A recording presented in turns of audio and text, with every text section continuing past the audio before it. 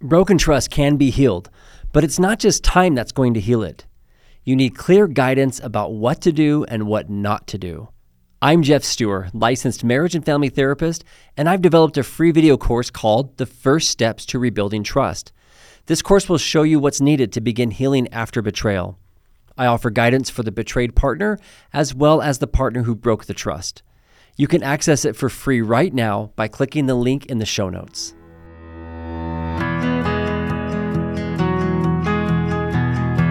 I'm Jeff Stewart, licensed marriage and family therapist, and I want to welcome you to my podcast, From Crisis to Connection. Each week on this podcast, my guests and I will give you and your loved ones resources and tools to heal from the crises of infidelity, pornography, abusive behaviors, and betrayal trauma. But we also talk about how to build and maintain healthy connection in your most important relationships. Thanks for listening. I'm so glad you're here. Welcome back, everybody. It's good to be with you once again. This week, I am going to have a return guest. His name is Tony Overbay. You might remember him from a few episodes back where he was on my show talking about how to successfully navigate a faith journey, change, crisis, transition, whatever you want to call it, where couples are struggling with the complexities of one person leaving the faith that they share. Tony did a great job on those 2 episodes, and we covered a lot of ground. And Tony had me as a guest on his podcast. It's called The Virtual Couch, and you should go check it out. And Tony and I had a great discussion on building trust. And I loved the episode so much that I asked Tony if I could share it on my podcast. And he was super gracious and said, yeah, totally. So that's what I'm going to share with you today is the interview Tony did with me on his podcast, because it's such a great conversation and I want you guys to hear it.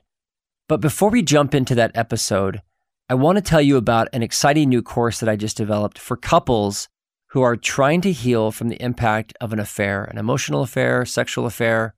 This is a smaller course than some of the bigger stuff I've done. This course is only a couple hours long and it's very low cost. You can pick it up for 15 to 20, 25, 30 bucks. And the reason the price changes is because it's on the learning platform called Udemy, U-D-E-M-Y. Maybe you've purchased courses on there before. They have all kinds of courses on like photography or computer skills or other kinds of things. And they also do courses on relationships. And so I built one on healing from an affair. As you might know, if you've gone through this, healing from an affair is extremely tricky and very messy. Lots of things to consider. So I've tried to put in this course as much information as I can on structuring and helping a couple deal with the crisis of the affair and then know what next steps to take. So you can find this course on Udemy. Just search my name, udemy.com, or you can go to my website, From Crisis to Connection, go to the courses section and you'll see it there at the bottom and you can click on there and check it out. I hope you'll look at it, pass along to anybody you know who's had an affair, gone through an affair, trying to heal from an affair. Without help, it's really hard to heal a marriage without any kind of help or support. And the good news is that couples that have gone through infidelity, even though it's super awful and really painful, over 80% of them end up healing when they get help. And so the odds are really, really in your favor if you will do the work. So go check that out. And of course, on my website, I've got a few other courses that I've built and would love to be a support to you regardless of whatever you're working on. And I'm in the middle right now of actually working on and filming and creating a lot more content. And so I'm really excited to be sharing that with you in the next several months. Okay, let's jump into my interview here with Tony Overbay. I'll just give you a quick introduction on Tony and then we'll dive in. Again, this is from his show, The Virtual Couch. It's a podcast that I love. And Tony is a licensed marriage and family therapist. And he does a lot of work with pornography recovery, couples recovery, and he also does a lot of work, as we talked about on his previous podcast with me, on helping couples navigate faith transitions. Tony also is a motivational speaker and an author, and he just has a lot of great stuff going on. You can check him out on tonyoverbay.com, and I'll put links to all that in the show notes. And in this interview, Tony and I just dive right into a little bit about my story, which was, always fun to talk about because Tony and I, even though we're 2 peas in a pod here, we actually haven't really worked together very much. So it's been really fun to connect with him. And we did a lot of the getting to know each other on this podcast, which was really cool. And then we dive right into the whole topic of rebuilding trust, which is such an important topic for couples that are trying to heal from all kinds of betrayal, lots of ways we get hurt and banged up in marriage. And rebuilding trust is an essential skill that everybody should understand if you're going to have a long-term happy marriage. Okay, let's dive into Tony's interview with me on his podcast, The Virtual Couch. Jeff Stewart, welcome to The Virtual Couch. Tony, my brother from another mother, man. Just I know, right? Honestly, that's why I couldn't wait to do the joke. I think on your podcast where I was saying when I was looking over your website, I mean, we are the same, other than you are far more handsome, have a lot more hair. But I mean, we've both written books about pornography, addiction and recovery. We've got podcasts. We've, I guess maybe that's, yeah. So crazy. Same thing. When I first started, like, people were like, hey, Tony, I was like, I started looking at your stuff and I'm like, wait a second. We like almost do the exact same things. This is so dang cool. You know, some people might feel threatened by that, but that's what I was going to say. Fantastic. Yeah. Cause I really think there's a cool thing there with the concept of like a scarcity mindset versus a growth or a growth mindset. Cause we're both just trying to change the world. Right, Jeff? Absolutely. Okay. People are hurting, man. Yeah. Hey, so I was I think I was going to mention something that then someday this will seem dated, but when I was waiting for us to begin, I was looking at my phone to see what the air quality is to see if we're going to watch high school football tonight, because there are so many fires in the area that I'm at. And I feel like anywhere I talk to someone, there's some sort of national or natural disaster. How are things in Southern Utah?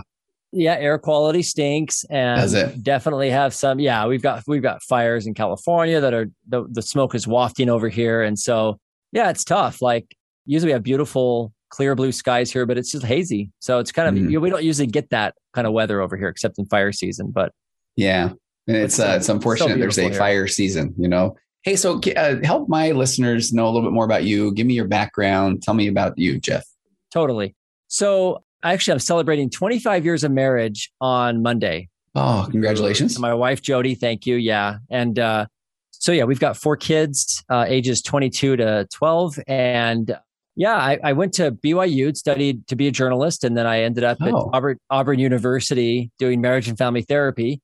And been a marriage and family therapist. I got to stop you right there. Did I know when I'm saying we have all these things. So that was my initial major in college as well, was journalism. So that is why did you change your major, or why did you stop? I didn't change it. I graduated with a communications degree, and then same. I did not know this about you. Mine's mass communications. Yeah, mass communication studies from BYU. And then my senior year, my wife and I had been married just a few weeks. I met Wally Goddard, maybe who you know, and we lived next door to him, and we ended up living with him for 2 years in their basement. And it was from that experience that I decided I wanted to be a marriage family therapist. We just talked about marriages and families and all kinds of cool parenting about these fictitious kids we didn't have yet. And my wife and I would start talking about parenting stuff, and it was just so dynamic and interesting. And I just thought, I got to do this for a living. This is nuts. People talk about this for a living. And so this was my senior year. So I ended up changing a few classes around and kind of got what I needed, and then ended up getting accepted into Auburn and did my master's degree in MFT over there, moved to Alabama.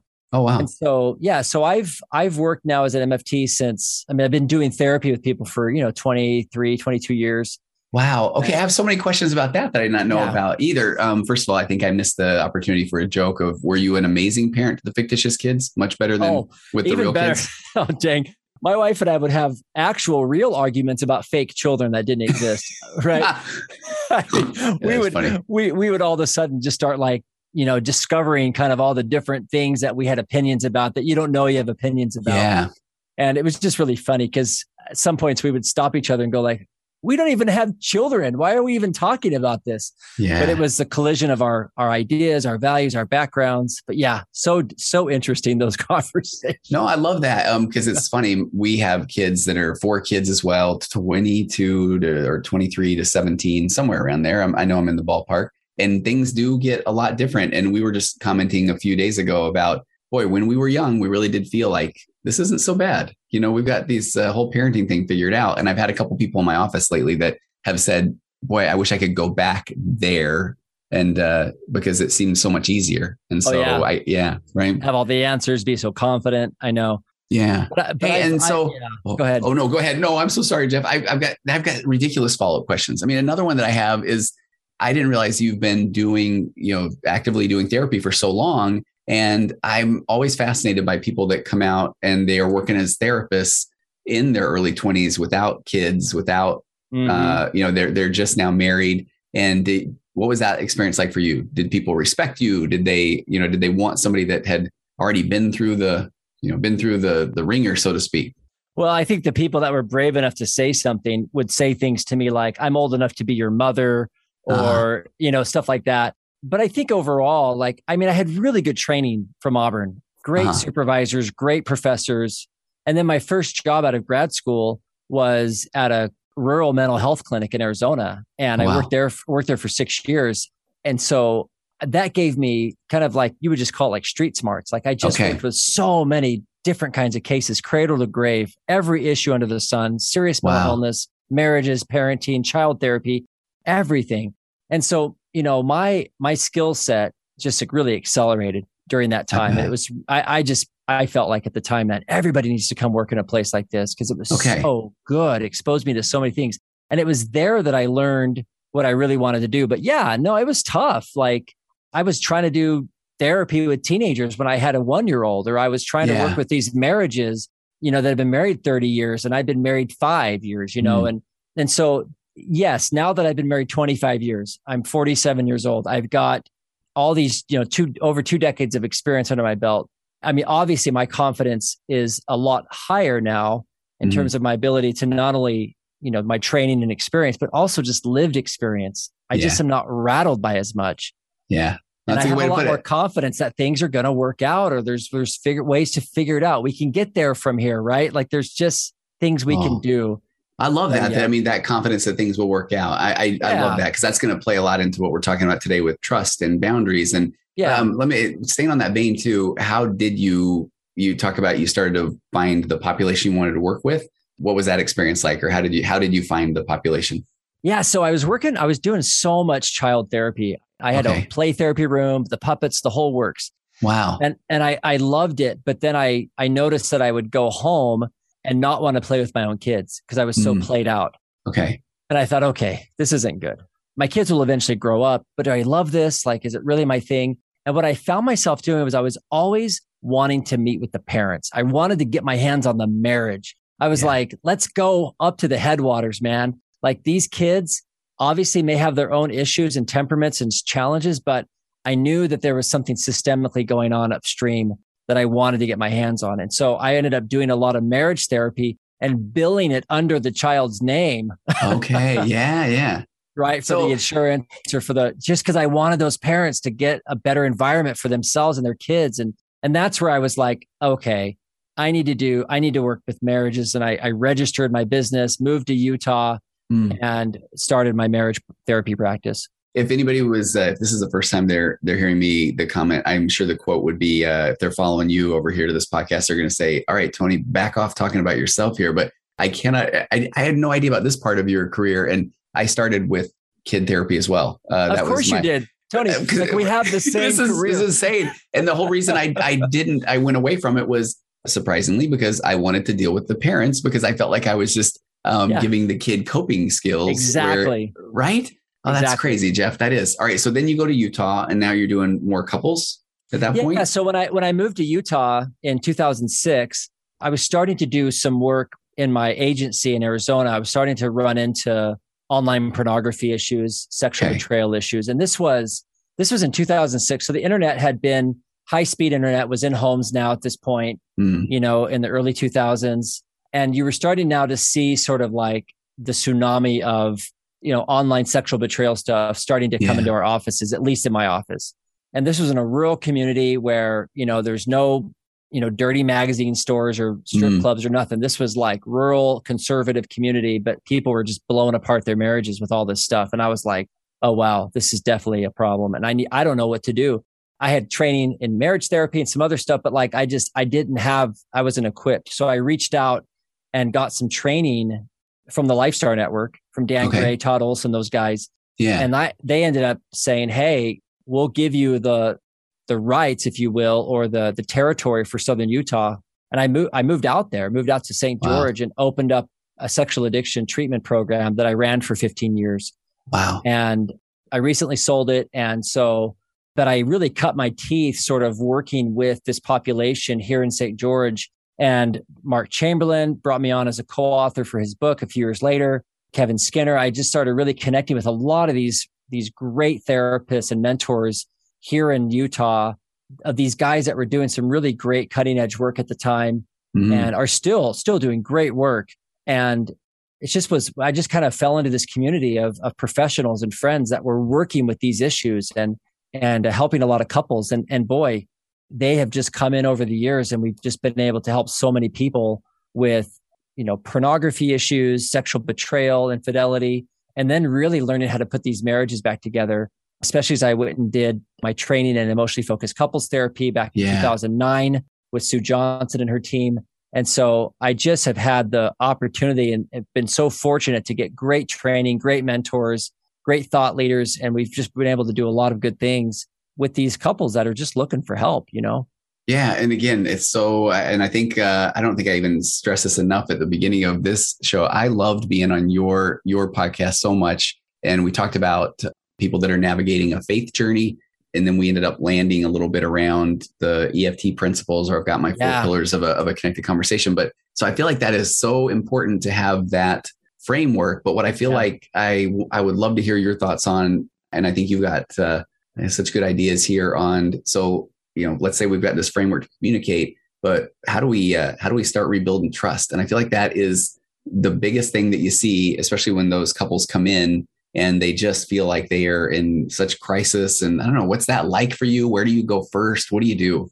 Yeah. Well, that's the biggest reason why I built my trust building course and spent so much of I wanted to really focus in on this, because so many couples would come in and they would have a church leader or a loved one or themselves just think, well, we just need to work on our marriage. We need to go on more dates, or, and they're bleeding out. I mean, there's been a major betrayal. There's been a discovery. There's been some major infidelity or something. And the couple just is trying to now put back the marriage. But it's like putting back together something that it's like the pieces don't even fit. It's so shattered. And so it's like the things don't line up.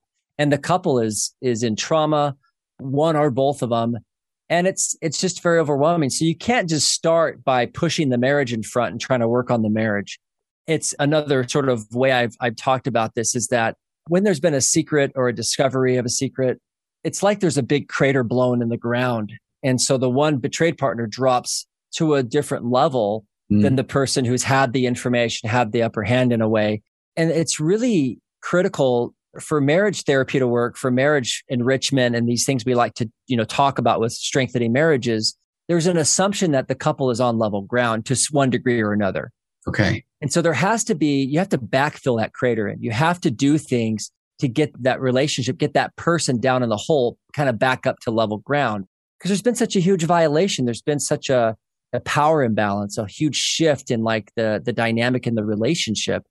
So that starts with telling the truth, knowing exactly what's going on, safety, making sure there's healthy boundaries, making sure that there's deep accountability from the person who broke the trust, that they're actively serving in a role of trying to help the relationship, help the wounded partner. It's trauma. This is not just, hey, I have a bunch of needs, you have needs, let's work on our needs together. It's not like that early on when there's a very traumatic betrayal like this. So that's where I start. Okay, no, I love it. And I would love to, where we could break down each one of those. And I'd love to get your thoughts. The part about telling the truth. Yeah. Gosh, maybe I'd love to get your thoughts too on the whole concept of, I always say no one, when they're going to confess or right after they got caught, let's say either of those situations, they don't say, all right, let's just take a time out before we do say anything, dumb. And a lot of times that's where, and right now I'll just say, let's say it's the guy that is the betrayer, just we both work with men or women that have done that. But then they just at times, they're going to just unload.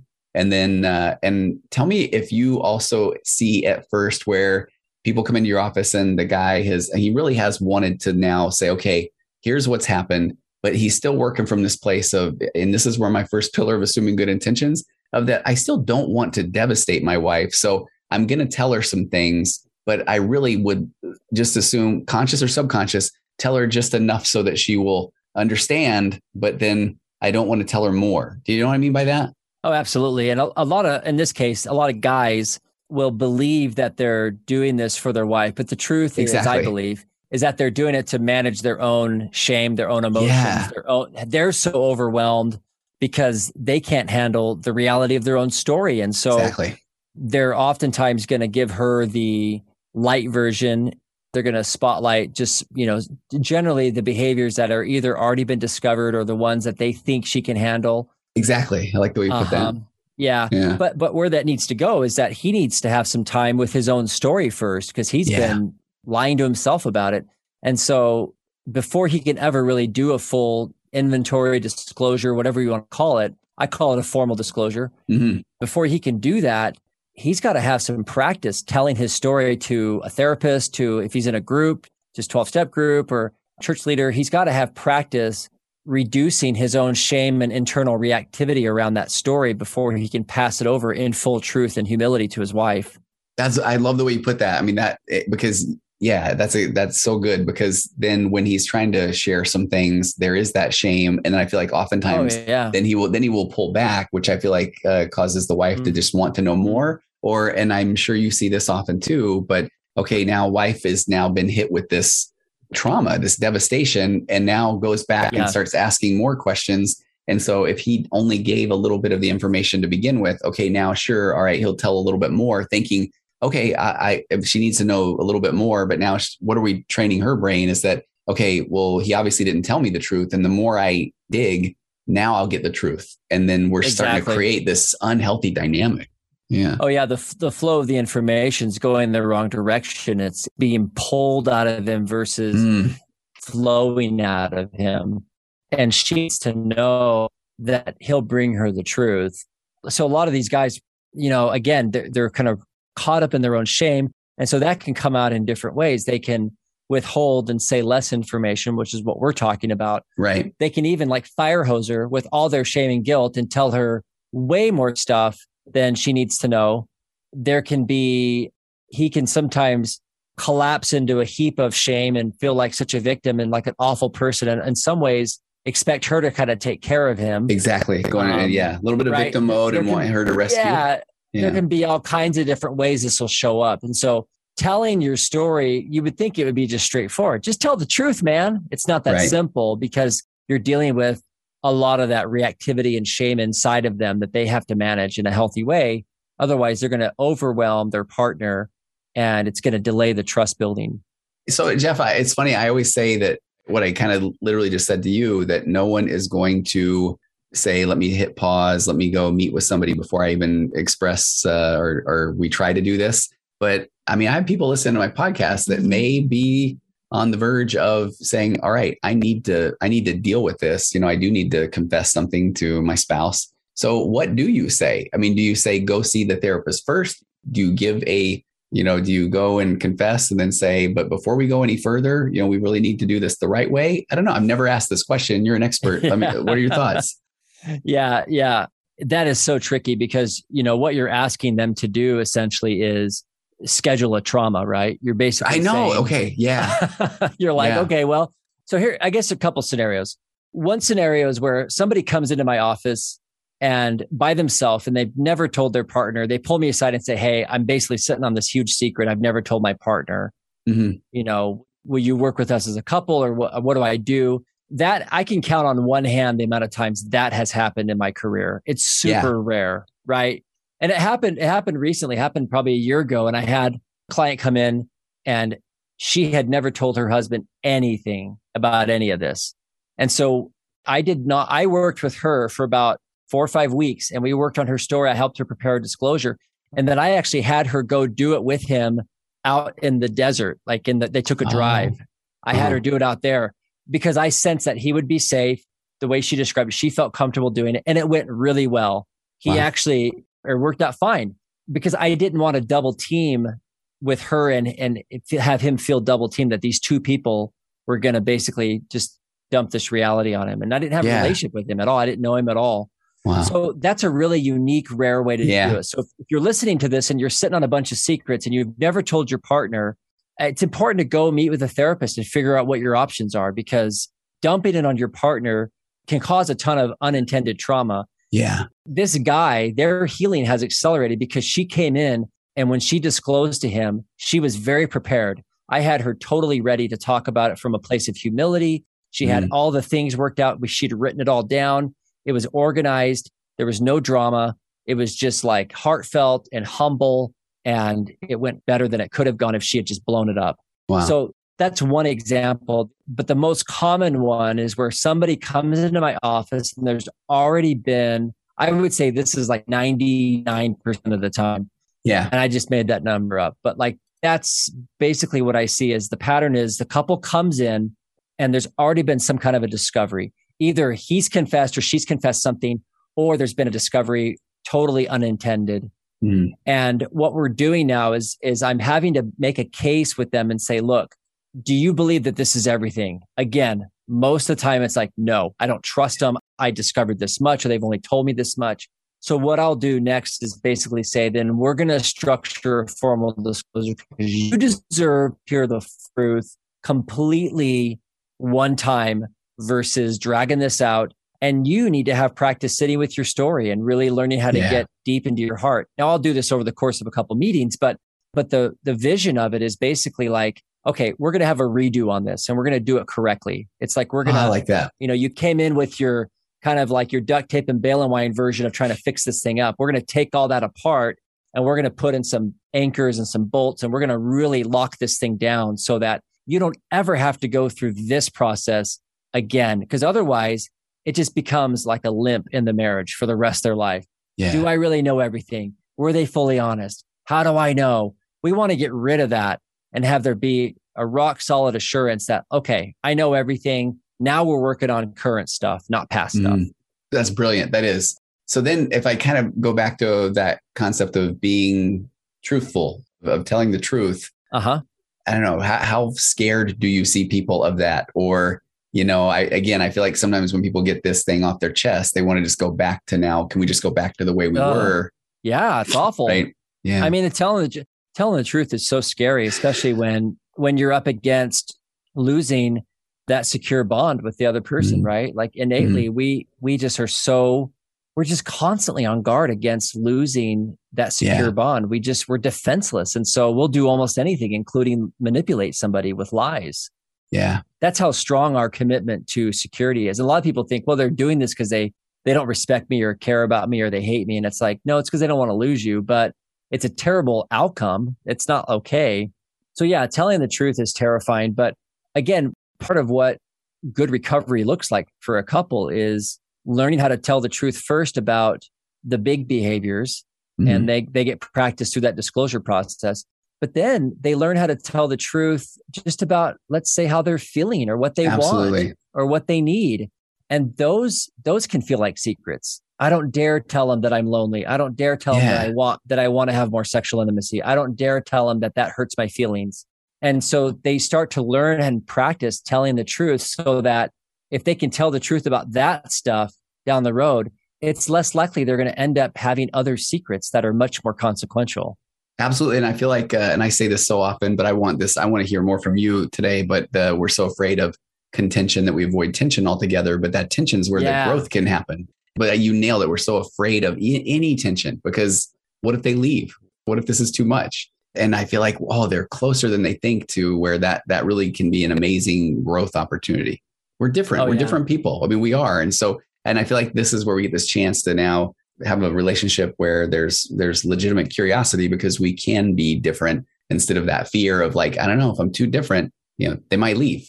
Absolutely. Yeah. And I think it takes a while to get there. I know even just my own 25-year marriage, like the kinds of questions I'm able to ask now and the kinds of security we have, like I wouldn't have had that first 10 years in. There's no way. And so with couples that are coming out of a betrayal or trying to rebuild trust, safety first, they have to know that it's not going to keep happening. They have to know that their partner is in deep accountability and remorse. They've heard everything. And then that intimacy, that curiosity that you're talking about, being able to tolerate differences and ask for what you need and really kind of embrace a lot of disowned feelings and wants and needs and desires, all that stuff. Man, that's just good material to work with for the rest of your marriage. I mean, that's the gold. And the couples that avoid that stuff or, shove it down, ignore it or shame it or criticize it like that, just to me, they're missing out on what marriage was designed for. Because my individual growth as a man, I mean, has skyrocketed because of feedback from my own wife about things Absolutely. that just weren't working for her. And I Yeah. have to look at myself and what I'm bringing. And man, it's just like dynamic and rich. Yeah. Okay. I want to get to some trust things. I want to throw theory out. And as I'm saying this, I might end up have to edit it out because it might go against the very marriage course that I'm trying to pitch. But I've noticed that in my mind, it's the people that have had the most success in even my marriage course are those that they've been through some things. And I have this vision where I would love to teach every young couple to, how about we get to the point where we don't have to go through so much and we learn how to communicate and be vulnerable and deal with tension, and we can be different and that sort of thing. But I almost want to say, as I beta tested some of these principles on newlyweds, and you kind of, but you need to express this, or the assumption of good intentions, or, don't tell them they're wrong, or questions for comments. They're like, nah, it's really not a big deal. And that's where I want to say, okay, but things are eventually going to become a big deal. How about we go ahead and start talking about them now? And I'm finding that it's the old people don't know what they don't know. They Totally. Right? Yeah. Yeah. So I don't know. We got to solve that one. We got to figure that one out, Jeff. Yeah. I think it's experiential. And I think that we have to, I don't know. I just think that the longer I live, the longer I do this with clients, my own marriage and stuff like that, I just don't want people to be afraid of embracing. I mean, as much as I don't want people to like be betrayed sexually or some of these things we're talking about, something's going to go wrong, right? There's something's going to go sideways. There's going to be some hurt somewhere. And I just want people to know what to do with that when it shows up. Yeah. Whatever that is. And because it's experiential, like the gut level, like nervous system instinct response I have, the love, the connection I have with my wife, that's been forged out of a lot of trial, a lot of heartache, disappointments, misunderstandings, even some betrayals that have been really damaging around in our own relationship, things that we had to work through early on that were just so hard. And I would never be able to probably get that gut level instinct and those kind of that rock solid commitment and some of these things that I feel today without that. And I don't know that we need to like engineer those conditions for couples. They're just, you put two people together, stuff's going to happen, man. It is. And if they've got the framework and they're going to get through it. Okay. So can you talk to me, and again, full authenticity, and I was going to say full disclosure because that's in my head. I kept saying, when we were trading messages about today, I'm like, Jeff, I want to hear you talk boundaries, but then as I would go deep dive more into the material that you provide, you have this trust boot camp, this trust workshop. So, and then when we jumped on before we hit record, I was just saying, do we talk about trust? Do we talk about boundaries? And what are your thoughts on differences, similarities? Where do we go from here? Oh, man. Boundaries are, a lot of people think of boundaries just as for the person that, has been betrayed. Like, oh, I need boundaries to protect myself, from being lied to or being taken advantage of or being abused or whatever. And absolutely, that's to me is sort of like the obvious boundary stuff. But if you think about people that break trust, they have serious problems with boundaries. A lot of times they're self-neglecting, they're not even paying attention to their own needs and desires and stuff. And so they're crossing lines there. That could be like not getting enough sleep or not eating correctly. I mean, just physical maintenance stuff. Yeah. Or it could even be, flirting or other boundaries around other people, or, poor digital habits, or, I mean, the list of boundaries can go on. That could be like not saying no to stuff, or taking on too much, or having, terrible work habits, or, people pleasing. So boundaries to me are just the framework of how to live a really emotionally and physically and emotionally and spiritually healthy, balanced life. I don't think you can separate out boundaries from almost any discussion, because that's what keeps us upright. That's what keeps us healthy and functioning. And I believe boundaries are what bring us joy. Yeah, no, I love that. I really do. I talk with Preston Pugmire, who helped me create this course. And we talk about the concept of presence and radiance, and, the flowing river and the riverbank, or the artwork and the picture frame, and so in that concept of a boundary, that we do need something to kind of keep things. What's the right way to put that? So I don't know. So something can be more, there can be more structure to it. I don't know. So it doesn't just go everywhere. Right. I might edit that. I was kidding. Yeah, I'm not sure exactly. Like, I mean, in terms of, are you asking like, I like the idea of personal boundaries because I feel like when I yes, am just kind of all over the place and at times where I've said, oh, well, that's just my ADD as I just did right there. Or, well, this is just the way I vibe. But when there's more of that structure in terms of personal boundaries with regard, like you say, to time, self-care, saying no to things, basically all the last 4 or 5 things you just listed, that then, I do feel a lot more productive. I feel more connected. And so I really like that idea of starting with the personal boundaries. I really like that. oh yeah, absolutely. And I mean, I just know that a lot of the heartache and pain, when I've put it on other people, like, well, that person's not giving me what I need or this, whatever. I have to look very clearly and say, like, have I even asked for it? Have I even set any clear expectations? Am I managing even my schedule or my time or my business? Am I showing up in a boundaried, healthy, clear way? And when I do, I find that most people adapt and adjust and things go pretty dang well. But when I'm not boundaried, when I'm just chaotic and all over the place, then man, I just invite so much trouble into my life. Hey, can I ask a specific question and tell me your thoughts on this? I appreciate when you were saying a lot of times we think about the betrayed is the one that then needs to set the boundaries, which I totally agree. Yeah. But I have had those times where even when you put a betrayal trauma structure in place where the person who the betrayer will kind of be there for I'm going to be present. I'm going to be here for you. And I'm going to, in EFT language, maybe the attachment injury apologies. And I'm going to show you that I'm not going to go anywhere. But then when it continues to go at times, and, I've been trying to work with people to set that boundary to say, man, I'm here, but I feel like we're starting to get into some really unhealthy territory or unproductive conversations. And I don't know, do you have any thoughts on that, what that boundary looks like for the betrayer without it feeling like they're just running away from a conversation? Oh yeah. Yeah, that's a really sensitive one. And I do talk about this in the course. Okay. I get into it specifically around even like, what if the betrayed starts becoming abusive? Right? Yeah. Yeah. Like what if they start becoming verbally abusive or physically abusive in some cases, which I've had people get their nose broken or, I've had, where people just really get aggressive because they're so hurt. Yeah. So does the betrayer have any right to say, hey, that doesn't work for me? Or is that just part of them taking it because they broke trust? So they should just take whatever's given to them. I think that, obviously in extreme examples, like we're dealing with legal things like physical violence or stuff like that, of course they need to be able to set boundaries and protect themselves. But when it comes to that line of, do I have any rights to express my needs? The thing is that I believe everybody's feelings are valid. Everybody's needs are totally legitimate. It's a triage thing. It's basically being able to say, if you're deep in your accountability, if you're deep in your honesty around the impact you've had, and you're listening to your partner talk about how hurtful it was, that may feel like you're being abused. But the truth is they may just be sharing a lot of like truthful, hurtful things about the impact you've had on them.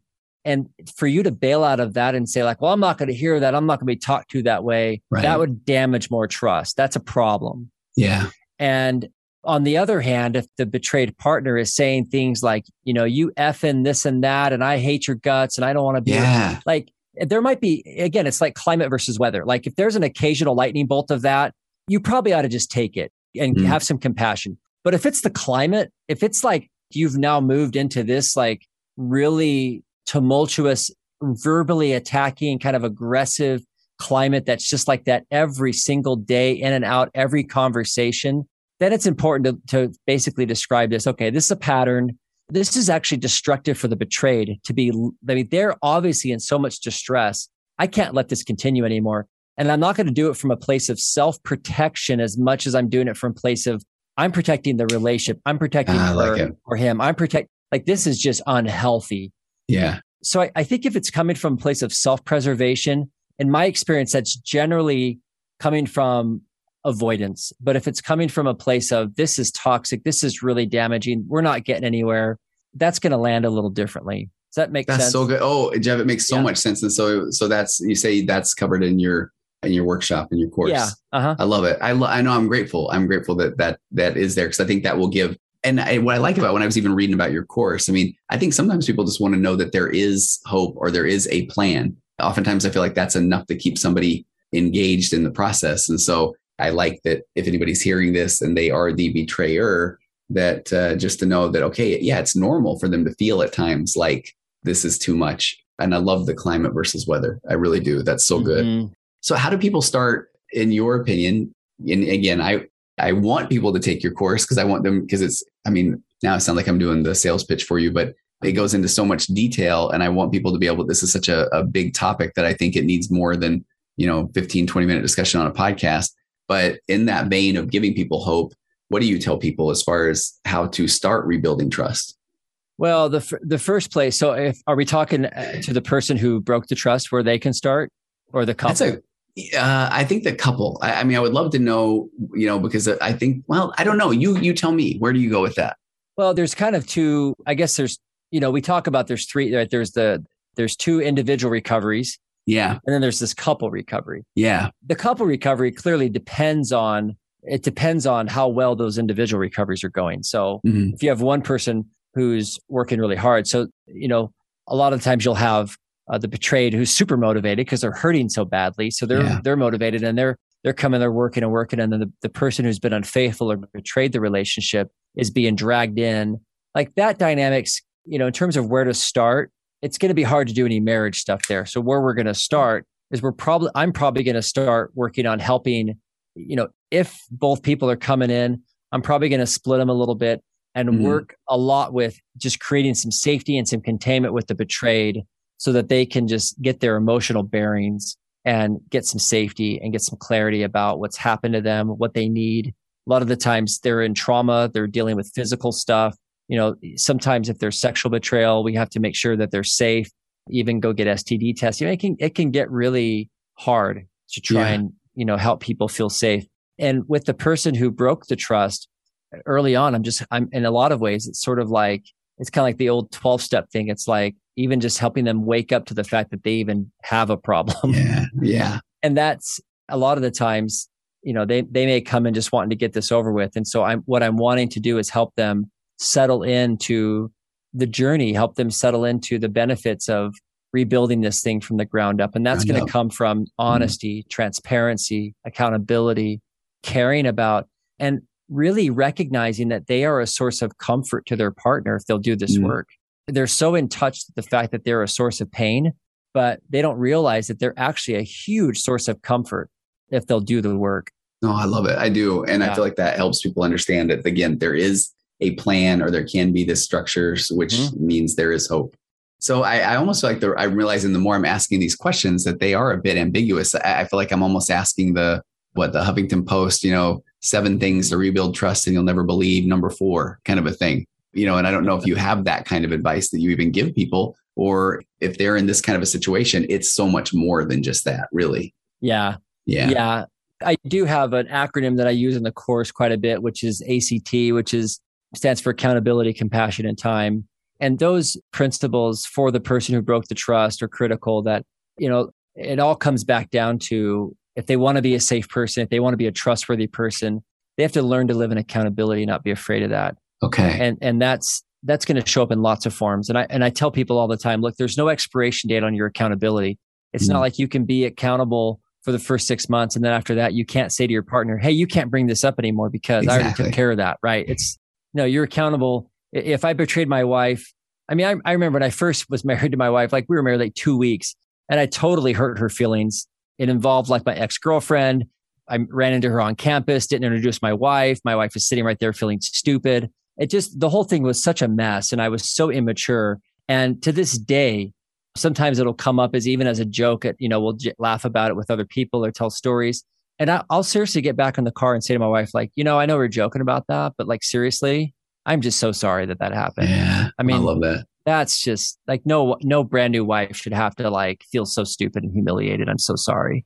I still feel really badly about that. Like that accountability 25 years later is so important. And then the compassion, of course, is just caring deeply about the impact you've had on your partner. And that compassion shows up everywhere. It's like, I care about your pain, and I will make sure that I am the kind of person that will soothe it, tend to it. That's proximity, closeness, softness, kindness. Like, I'm just going to be a source of comfort for you. And then the time thing is, it's not only it's going to take a long time, but it's just multiple times that this is going to be repeated over and over and over again. It's going to be like, yes, we've had this conversation before and we'll have it again. And this might feel like a broken record, but the repetition is going to help you start to experience me as a consistent, safe person. So that is so good. Yeah. No, I didn't mean to cut you off, but that part I love, because I feel like, and I'm sure you hear this often too, where, well, how many times are we going to have to go through this? And it's as many as you need to. And I love what you said, so that I can show them that I can be there for them. I can be consistent. And I love when you see in this scenario, let's say it's the guy again, where they look at it like, oh no, I know what to do with this. I'm grateful that she's expressing this trigger or this hurt, because I know what to do with this. And knowing that the wrong thing is look, we've already talked about it. When are you going to get over this? Absolutely the wrong thing. And I think there is that fear of, well, what if this goes on forever? And that's where I want to say, okay, what if? But if we're doing the work each time, then we're maybe not going to need to worry about that. Right. Yeah. No, I love it. So the acronym is wonderful. So that helps a lot too. So any other thoughts there? I feel like I had an aha moment about 5 minutes ago where it really isn't just these cliches. I mean, it's being willing to get in there and do the work and admit to the things that you don't know, because no one's been through this process until they've been through the process. And so going in there with humility and not going in there with trying to tell their spouse how they're supposed to experience this trauma or pain. Yeah. And I tend to not be very good at like acronyms and breaking things down into steps in general. It's just not one of my strengths. So I don't think like that. But I also think that this trust building process doesn't play well to that. Like you were saying, I think that what I want them to do is to tune in and settle into a journey of being curious and understanding the way that they've impacted their partner. Because if you start getting into steps of like, well, you do this and this and this and this happens, it almost kind of creates this environment where the person who, like, you're almost kind of creating like a finish line. And I want people to say like, this is not, the goal isn't to like get through it. The goal is to integrate this into your story and have this become something that draws you both closer together so that you feel like you've overcome something together. Yeah. And instead of just like, well, we got past that, let's never talk about it again. I think you're missing a huge opportunity for deep intimacy long term. It takes years though for people to really get there. And I want them to settle in for the long journey. And I love the concept of settling in. I love that where when people say, well, okay, but if we're still doing this in a year, and I often want to just stop them and say, that's the entire wrong paradigm to work from, right? Right. It's like, I hope that they still feel like they can come to me and bring something up in a year, because I want them to know that we can have these conversations, because that's going to mean we can have all kinds of conversations. And I feel like that's that part where people don't even understand what that relationship can look like, because they didn't see it modeled maybe growing up. And they certainly haven't had to be this honest and accountable until this happened, which is going back to what I think you and I were talking about. I don't want to create something that is going to make this happen. But boy, when we got this opportunity, let's do this. I want a random train of thought, but I do a lot of my podcasts talking about marriage, and I've been talking so much lately about interdependent versus codependent, and so we're interdependent, then when you're differentiated, where one person ends, the other begins. And when we're breaking free from this enmeshment or this codependence, and as we become differentiated, it will come with some invalidation. And I think that's where that uncomfortable place is. And that's where I feel like, and here's where I'm going with this, is I feel like what we're talking about is I will have people sometimes say, well, wait a minute, if we're interdependent and we're differentiated, then that sure doesn't sound like a marriage. And that's where I'm saying, well, you don't even know what that looks like, because that is safety and that's curiosity. And now we're going through our life, being able to say, hey, what do you think about that? And we're processing emotion as a couple. And that is just something that is beautiful, but people don't know what that even looks like until they're there. Do you know what I mean by that? Yeah. Yeah. It reminds me of that quote, and I'll paraphrase it, from Anthony DeMello, who basically said something like, we don't really love people. We love the idea of people, right? We love the idea of what we think they should be. And that's that lack of differentiation. That's basically, in my own marriage, I can honestly say I did not love my wife in a mature love when I first married her at age 22, Yeah. I love the idea of her. I love the idea of a wife and who I thought she was. But as I've gotten to know her, I've had to confront a lot of things that are very different than how I do things. And that challenge if she were just to kind of like mold into the version of what I thought she should be, I'd be a very unhappy person. And I think she would too. And so, yeah, the richness is in, and to me, it's like endless curiosity. If you ever wonder, like a lot of couples are like, well, we have nothing to talk about. I'm all, oh, but if you're both like really healthy individuals and you have things going on and opinions and thoughts and things that you're interested in exploring and preferences, oh, that's given me all the material I need to talk about with my wife. Well, Jeff, that's so good. And I feel like I love what you're saying, because I feel like we will hit 31 years of marriage here in just a month or so. Awesome. Awesome. But it's the last even few that the more that there is that differentiation. My wife, she might dress a little bit more stylish. She might wear a little more jewelry or things that I know that in a less mature version of that, I talk to guys all the time. We're like, well, geez, why are you wearing that? Versus, oh man, I love this. Tell me more. Like, tell me more. That's right. Oh, and where, and it breaks my heart to think if there was a part of her that felt like she can't be herself because of the fear of, well, I don't know if Tony's going to like it or not, and that's that part where I feel like people don't even know what that looks like to say, oh, okay, this is different, but tell me more. Not, well, this is different. What's this all about? And it's a whole different energy. Your partner as an individual. Yeah. I mean, that is just, and I think we get married. I know I did. A lot of couples get married because of how that person makes you feel. Yeah. Right? We talk about it like, oh, they're amazing because they make me feel so loved, or me, egocentric. But yeah, I think mature love is really about, it's like we do with our kids. Like, we don't want them to just be like carbon copies of us. We want to really get to know them and figure out what their journey is. And I just feel honored that my wife wants to take her journey with me. Oh, that's so good. That's so good. Yeah. She chose me to have it with. Pretty awesome. No, thank you for now like I know what our next topic will be. I'd love to, let's go deep into differences in marriage or differentiation next time with spouses or mature relationships. I mean, I could talk to you about that all day too. I love that. I really do. I do. Yeah.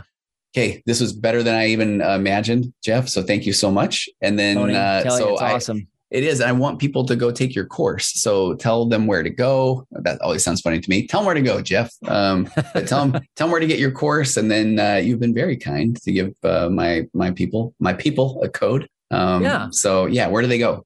Yeah, I definitely want your listeners to access the course, and there's a 15% off coupon, Virtual Couch 15. Virtual Couch 15. Thank you. Virtual Couch. Just put that in at check-in and save you 15% on the course. But yeah, it's a 12-week course.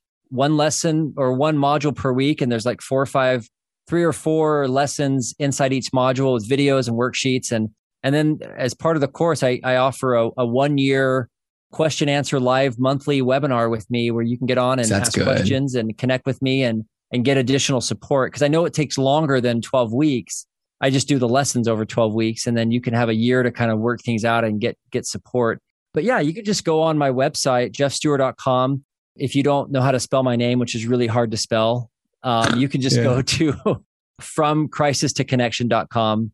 That's another website. And you'll see it on there under courses. Yep. Well, I'll have links to everything too. And I really do mean it. I mean, I don't know if you've gotten a lot of feedback, but I now point people who are struggling with faith. I mean, we didn't even talk about that, but that's what I loved talking with you about that. I mean, we covered stages of faith. We covered faith journeys. So I've been pointing people that are coming to me for that to your podcast, because I appreciated you've been answering all the questions amazing here, but you're an amazing interviewer as well. And you've been getting a lot of pretty darn amazing guests on your podcast as well. So I highly recommend that too. Yeah, no, it's fun. I love podcasting. Yeah. So we will do it again soon. Okay. I look forward to it, man. And I cannot believe kid therapy, communication degrees, the whole thing. I don't know what we'll find out next, but I can't wait. So, all right, Jeff, thank you so much for coming on. Hey, thanks, Tony. Once again, if you want to see Tony's work and the great stuff he's doing, you can find him on his website, tonyoverbay.com. And of course, his podcast is called The Virtual Couch, and you can check him out there. Thanks again, Tony. It's so cool connecting with you. It's just awesome to find another therapist out there who has the same passions that I do. And man, I just look forward to whatever we might be able to cook up in the future, collaborate on projects or whatever we might get ourselves into. Just a real honor, real privilege to spend some time with you. So thank you so much. And for all you listeners out there, once again, thank you for being a part of this community. Thank you for supporting this podcast. All your feedback and comments are just amazing to me. I was just at a retreat this weekend, and a really awesome group of women were there, and a couple of them came up to me and just wanted to reassure me. And they looked me straight in the eyes and said, Jeff, really, you need to know. Your podcast saved my marriage. Or, hey, Jeff, you need to know. My husband heard this one episode on this subject, and it changed everything for me. So, wow, amazing. I am so grateful that the incredible guests that I have on here, the content they're sharing, the stuff we're creating here is blessing lives. So let me know. I love hearing from you. Let me know how it's helping you. Shoot me an email or drop me a line on my website or on social media, and I'd love to hear what's working for you and any topics or suggestions you might have. I've got a great group of guests coming up, always finding great people to talk to, and I definitely want to make sure it's giving you what you need as well. And of course, I've created a brand new course, as I mentioned in the beginning, Healing from an Affair for Couples. And so you can go check that out on my website, FromCrisisToConnection.com, and you can find it under the courses area. It's on Udemy, which means that it's going to be very low cost and will get you access to some great information right away.